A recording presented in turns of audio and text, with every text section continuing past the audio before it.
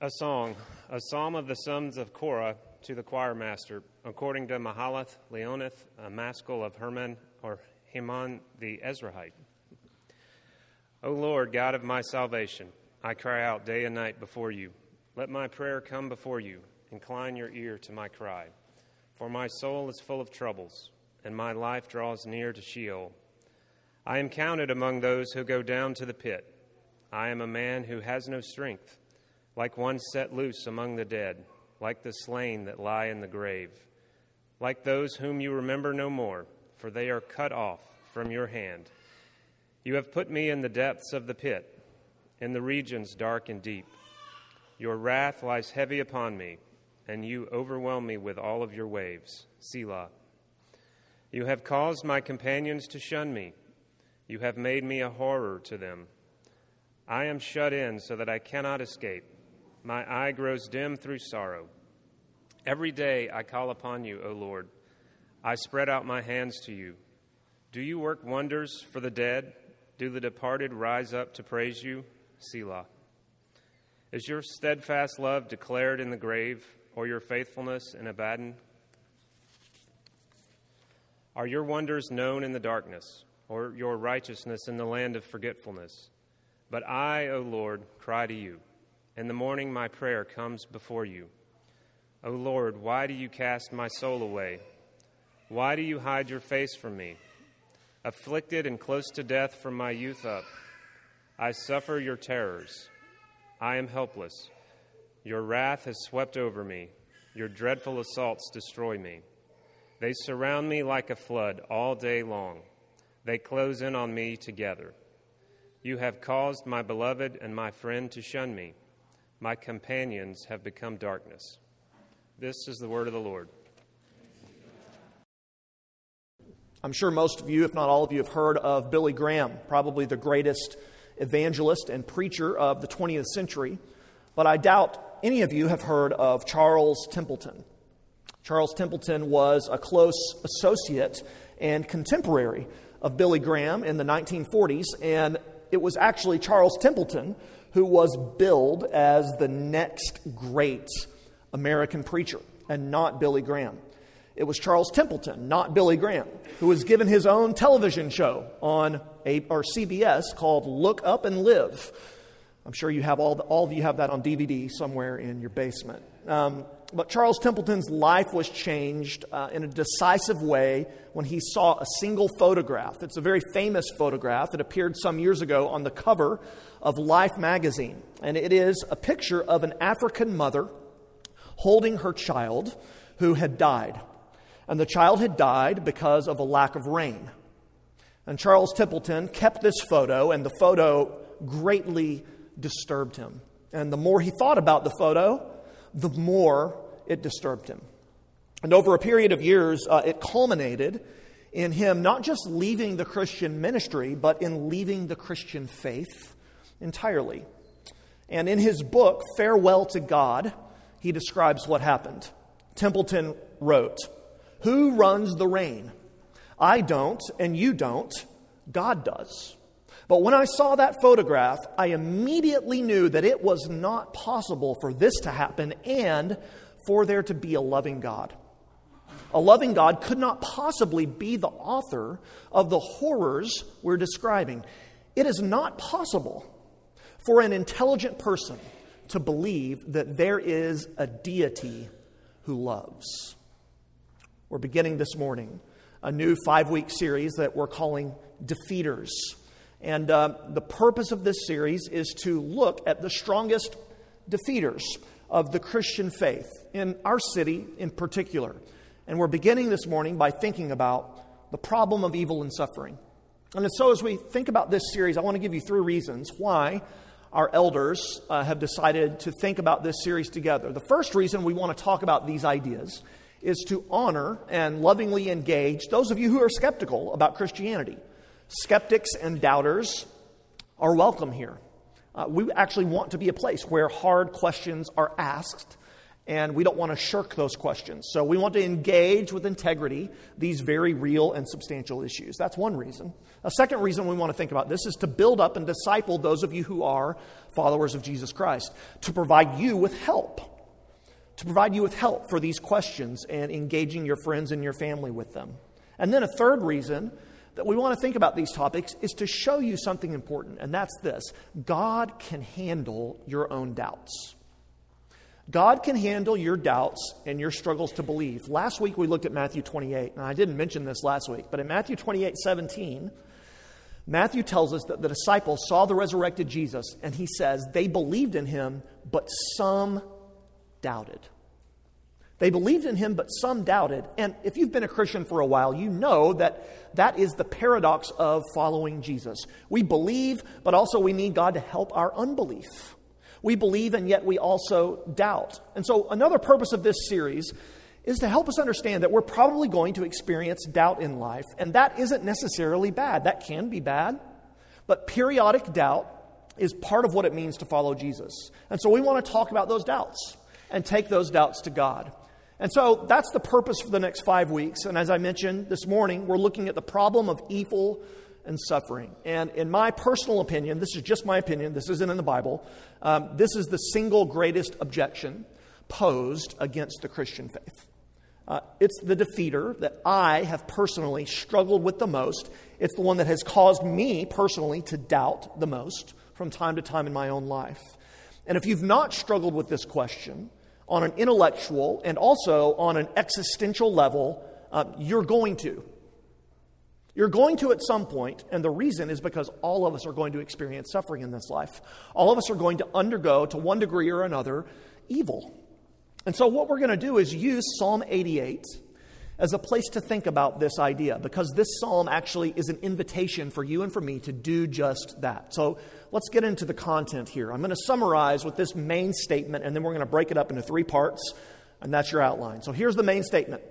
The problem of evil is a real problem for believers and non-believers that can only be resolved through the truth of the gospel. The problem of the evil is a real problem for believers and non-believers that can only be resolved through the truth of the gospel. So I'm going to break that into 3 parts. First, the problem of evil and suffering is a real problem. Okay? Sooner or later, every one of us who claim to be Christians will have to deal with this problem. Not just intellectually, although that's a significant issue as well, but emotionally, viscerally, experientially.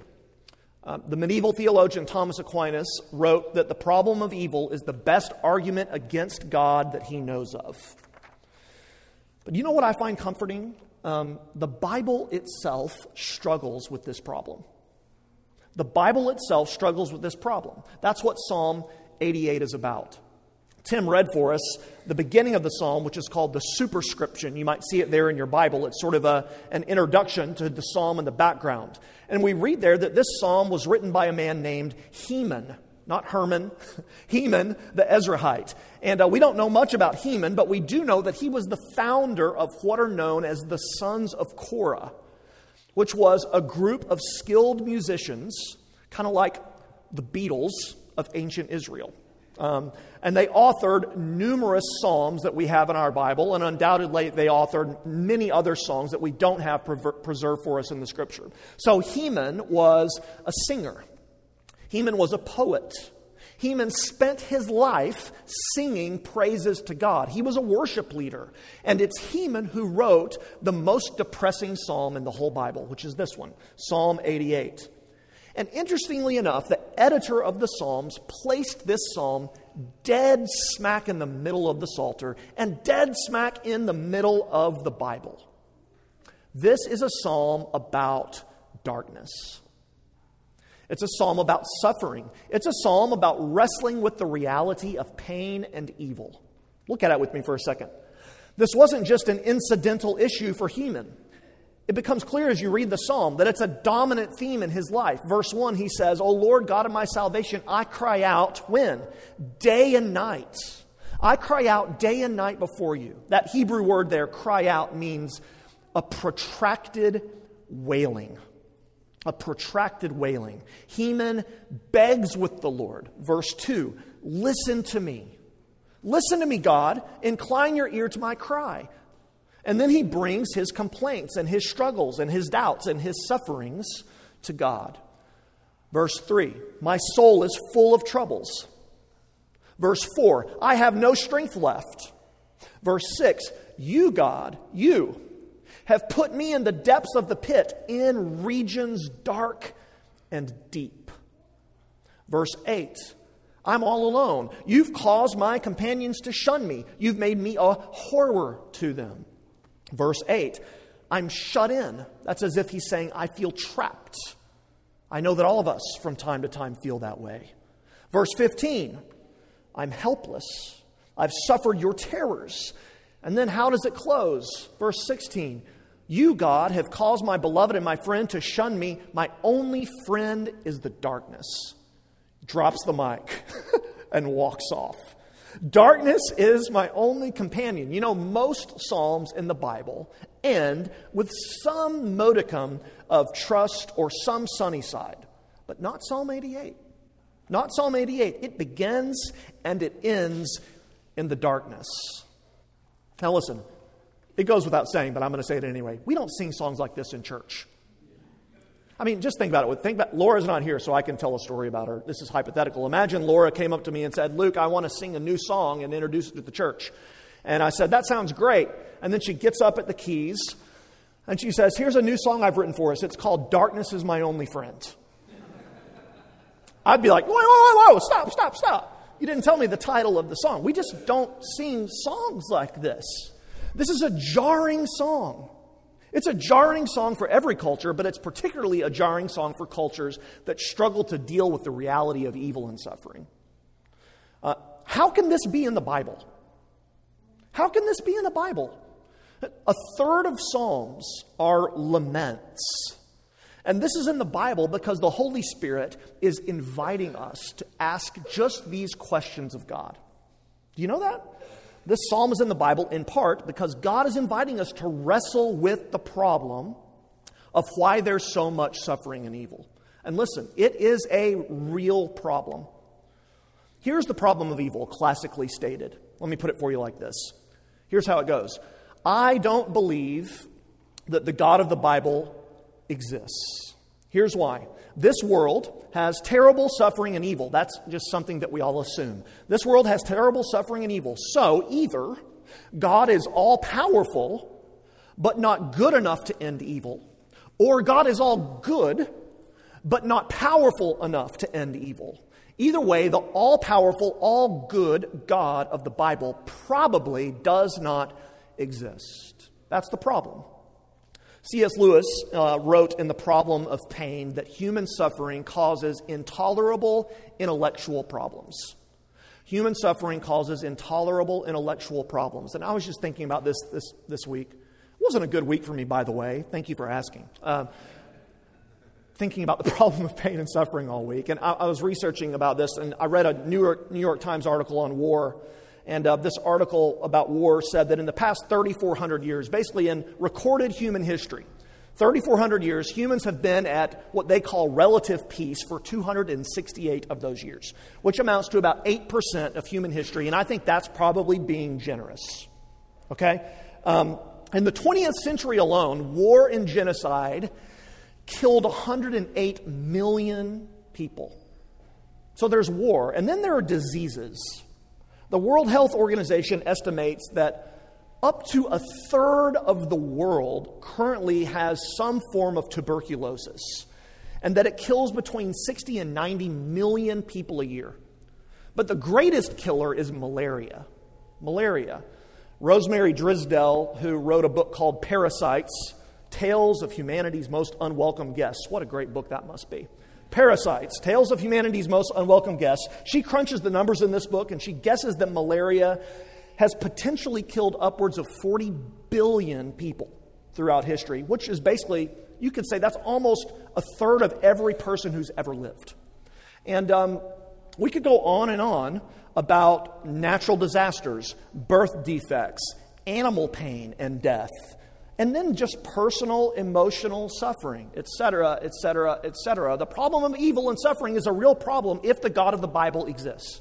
How can a God who is good and how can a God who is omnipotent allow a world like the world we live in now? Christians have been keenly aware of this problem for centuries, and there have been many proposed solutions to the problem of evil. Bear with me for just a second, because I think it's important to talk about those for a second. Why a good and all-powerful God would allow evil and suffering. These are called theodicies. Theodicy is a word that comes from the Greek word for God and the Greek word for justify. So it's a justification or a vindication of God, a theodicy.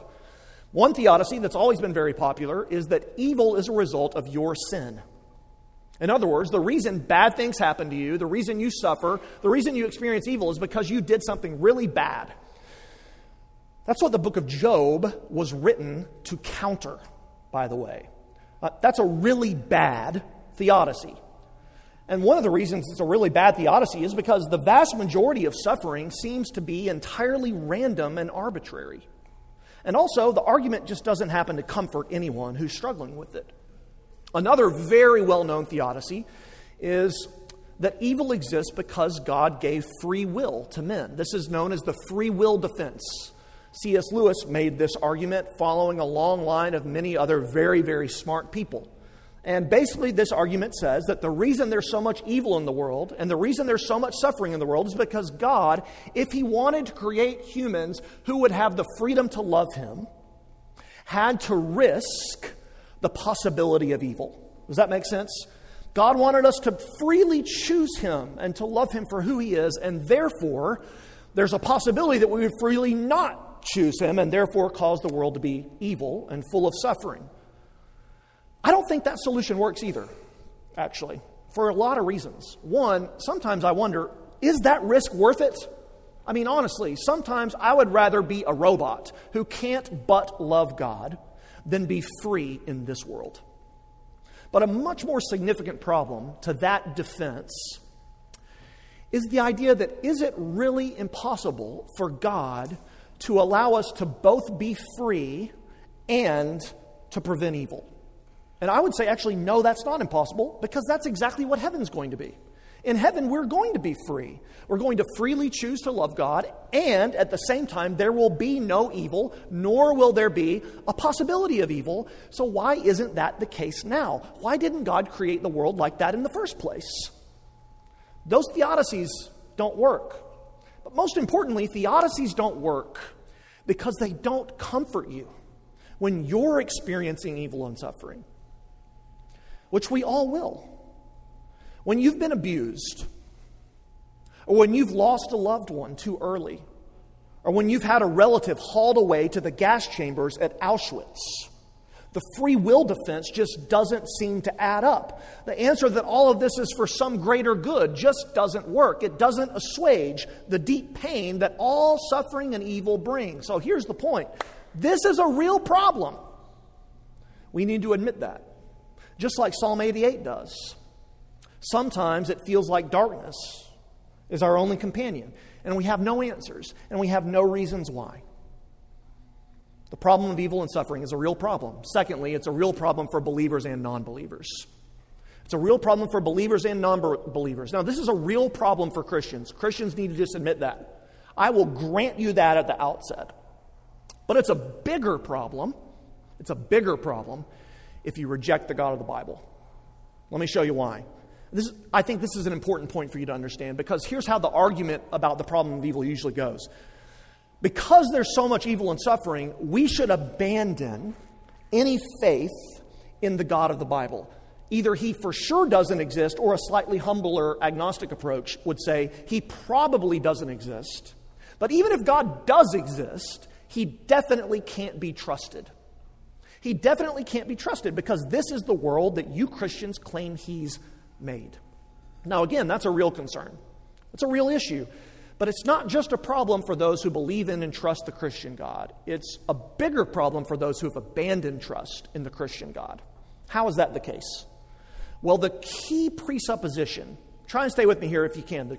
The key presupposition of the problem is that we're all horrified at injustice, right? None of us like suffering and evil. We all look at suffering and evil and we say, that's wrong. That should not be. The problem of evil screams out, this should not exist. Things should not be this way. And all of us would agree with that. But that begs a question. It begs a deeper question. Why? Why should these things not be? Why are we all horrified by evil if this world is all that there is? Listen, the very fact that you struggle with evil, suffering, and injustice presupposes that you have a moral framework by which to judge and assess reality. It presupposes that you have some sense of what is right and some sense of what is wrong. So you have to ask a further question when you're struggling with the problem of evil. And that question is this: from where do I get my categories of good and evil in the first place? You see, the very objection to evil is based on a sense of how things ought to be. Listen to a lady named Andrea Dilley, who's written a book that I really enjoyed called Faith and Other Flat Tires. She grew up as a child of missionaries in Africa, in Kenya, and left the faith for some time and then came back to the church later in her life. And she writes this book as a bit of an autobiography. Listen to what she says. When people ask me what drove me out of the doors of the church and then what brought me back, my answer to both questions is the same. I left the church in part because I was mad at God about human suffering and injustice, the problem of evil, right? And I came back to church because of that same struggle. I realized that I couldn't even talk about justice without standing inside of a theistic framework, a world in which God exists. In a naturalistic worldview, a parentless orphan in the slums of Nairobi can only be explained in terms of survival of the fittest. We're all just animals slumming it in a godless world, fighting for space and resources. The idea of justice doesn't really mean anything. To talk about justice, you have to talk about objective morality. And to talk about objective morality, you have to talk about God. What's the point? The point is, even if you discard the God of the Bible, you still have a problem of evil. That doesn't get rid of suffering. And in fact, it makes the problem much more significant. And here's why. If this world is all there is, if survival of the fittest is the way of this world, then it makes total sense that there's evil. What doesn't make any sense is that we're offended by it. Richard Dawkins, who I actually deeply appreciate as a neo-atheist for his desire to be as fully consistent as possible. Richard Dawkins, working out the consistent implications of a worldview that is based on random chance and not on God's design, wrote this in The God Delusion. The total amount of suffering per year in the natural world is beyond all decent contemplation. In a universe of blind physical forces and genetic replication, some people are going to get hurt, other people are going to get lucky, and you won't find any rhyme or reason in it, nor any justice. The universe that we observe has precisely the properties we should expect if there is at bottom no design, no purpose, no evil, no good, nothing but pitiless indifference. What a fun guy to hang out with he must be. What's the problem with that view? The problem with that view is that it is completely unlivable. You might claim to believe that you don't live that. You might claim to believe these things, but you can't possibly live that way. How do I know that? Because you care about these things. Because you're offended at the evil in the world. You have some moral framework. You really don't want the weak to be slaughtered by the strong, especially if you're weak. As the philosopher Luke Ferry says, this view is too brutal to be honest. It's too brutal to be honest. And so abandoning God does not make the problem of suffering and evil easier to handle. Abandoning the God of the Bible actually forces you to ask a prior question, which is, why am I offended at the problem of evil and suffering at all? Why is this a problem? Based on my own worldview, that there is no God, that everything is just survival of the fittest, that it's dog eat dog and strong prey on the weak, this is exactly what I should expect. But none of us really deep down believe that, because we don't want to be preyed on. We don't want to be mercilessly killed. We don't like it when we see pictures like Charles Templeton saw. We don't like seeing a picture of a young African boy dead in his mother's arms. We can't really with integrity say that this is just the way things are, get over it, and be stronger. Those who do try to consistently say that, let me just say this very bluntly, end up killing themselves.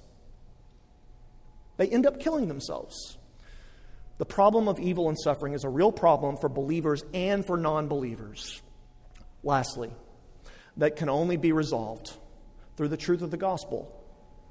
You know, one of the frustrating things about this problem is that the Bible does not answer the why question. It doesn't. The Bible sidesteps the why is there so much evil in the world question. Why does God allow this? Here's the answer. We don't know. That's the honest truth. We cannot understand it. Again, that's the whole point of Job.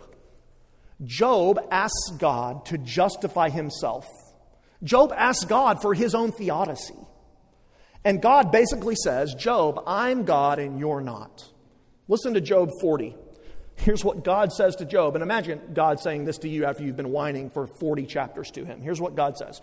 Dress for action like a man. I will question you and you make it known to me. Will you even put me in the wrong, Job? Will you, Job, condemn me that you may be in the right? Have you an arm like God? Can you thunder with a voice like his? What's the point? Here's the point. If you have a God great enough to be angry at, then you also have a God great enough that you can't fully understand why he does what he does. If you have a God great enough to be mad at, you have a God great enough to have reasons you can't understand. Just because we can't understand the reason God allows suffering and evil does not therefore mean that God doesn't have a good reason. But guess what? That isn't comforting. That doesn't satisfy. That's why Job leaves us in a bit of a tension. We might agree, intellectually and even theologically, that God has reasons that we don't understand and that we won't ever understand, but that doesn't really help us to love this God. It doesn't really help us to trust him. And really, that's the issue, right? God is above us, yes, but is God worthy of our affection? Is God worthy of our adoration? How can we get to that point in a world full of suffering? The answer is only through the truth of the gospel. That's the only way. And let me try to explain it as we close up. We can't understand why there is evil, but we can understand. Listen, we can understand that God too has experienced the problem of evil. And that, in my opinion, makes Christianity unique. It makes Christianity unique among all religions of the world and among all world philosophies. Because every religion and every philosophy attempts to answer how we deal with evil and suffering. But only Christianity says that evil and suffering are a problem for God too. Something he himself experienced. They're a problem so great that God himself suffered. And God himself underwent evil, even to the point of death. You know, Heman in Psalm 88 says to God, I am in the regions dark and deep. But you know who really ultimately sings that song to God? Jesus. Do you know that? Heman felt like he was in regions dark and deep. Jesus went to regions dark and deep. Jesus was buried 6 feet underground. The most unjust, evil suffering to ever take place in the history of this planet took place on the head of Jesus Christ. Jesus knows what it's like to sing Psalm 88. Heman says, "O Lord, why do you hide your face from me? Your wrath has swept over me." Jesus sings that song, understanding the fullness of suffering and evil in a way that we can only begin to grasp, because that is what fully happened to him on the cross. The wrath of God swept over him. The Lord hid his face from Jesus. What does that mean? It means that God himself suffers to ultimately end suffering. God himself undergoes evil, great evil, to one day rid the world of evil forever. Why is there evil and suffering? We don't know fully, but what we do know is that God cares about the problem so much that he undergoes it himself. to end it. Have you lost a loved one? Have you lost a loved one? Have you lost a baby? God has suffered in that way. God gave up his only beloved Son. Have you ever felt abandoned and afflicted? Jesus knows what that is like. In some ways, the most powerful verse in the Bible is when Jesus says, my God, why have you forsaken me?" On the cross. Have you been victimized? Have you been abused? Jesus understands. What is the cross if not a divine lynching? Jesus is lynched. He's beaten. He's bullied. He's accosted. We can't logically explain the problem of evil, but we can go to a God who's experienced it himself. And we can know that he sympathizes in it with us. The gospel is that God loves us so much that he went through evil and suffering so that he can take us away from evil and suffering forever. Peter Kreeft says that the cross doesn't actually get God off the hook. The cross is God on the hook. The cross is God on the hook. The cross is God taking suffering and evil, all the suffering and evil of this world, upon his own head, upon his own shoulders, and bearing it away out of love. Out of love for you and for me. The death of Jesus is the only way forward, and the resurrection of Jesus is the only way forward. If Easter means anything, it means that Jesus, along with his death, in his resurrection, helps us to actually trust God in a world of suffering and evil. Because the resurrection says that we will get all that we have lost in this world back. We will get all that we have lost in this world back. The love, the loved ones, the goods, the beauties of this life. We will get it back in the new world. In an unimaginable world with unimaginable degrees of glory and strength. So Dawkins, as much as I respect him, and those who reject God are wrong. They're wrong when they say that this world is all there is. And we all know deep down that they're wrong. Because we scream and rage against the dying of the light, that this world is all there is. There's no hope in that. There's only death there. There's only darkness there. No, the truth is there's more. There's much more. A new world awaits us where there's no suffering, where there's no evil, because Jesus has pushed it back. He's defeated it forever in his death and in his resurrection. Why is there pain in the world? Why do you suffer? Why is there so much arbitrary and random evil? Friends, as Christian believers, we can't answer those questions. We can't answer them, but we can point those who ask to the fact that God cares about that question so much that he underwent the fullness of evil and suffering and one day will end evil and suffering. No one has ever put this better, I don't think, in literature than Fyodor Dostoevsky, the author of The Brothers Karamazov. At one point in this book, he writes this, and I'm going to close with this. "I believe, like a child, that suffering will be healed and made up for, that all the humiliating absurdity of human contradictions will vanish like a pitiful mirage, like the despicable fabrication of the impotent and infinitely small Euclidean mind of man, that in the world's finale, at the moment of eternal harmony, something so precious will come to pass that it will suffice for all hearts, for the comforting of all resentments, for the atonement of all the crimes of humanity, of all the blood that they've shed, that it will make it not only possible to forgive, but to justify all that has happened." Let's pray.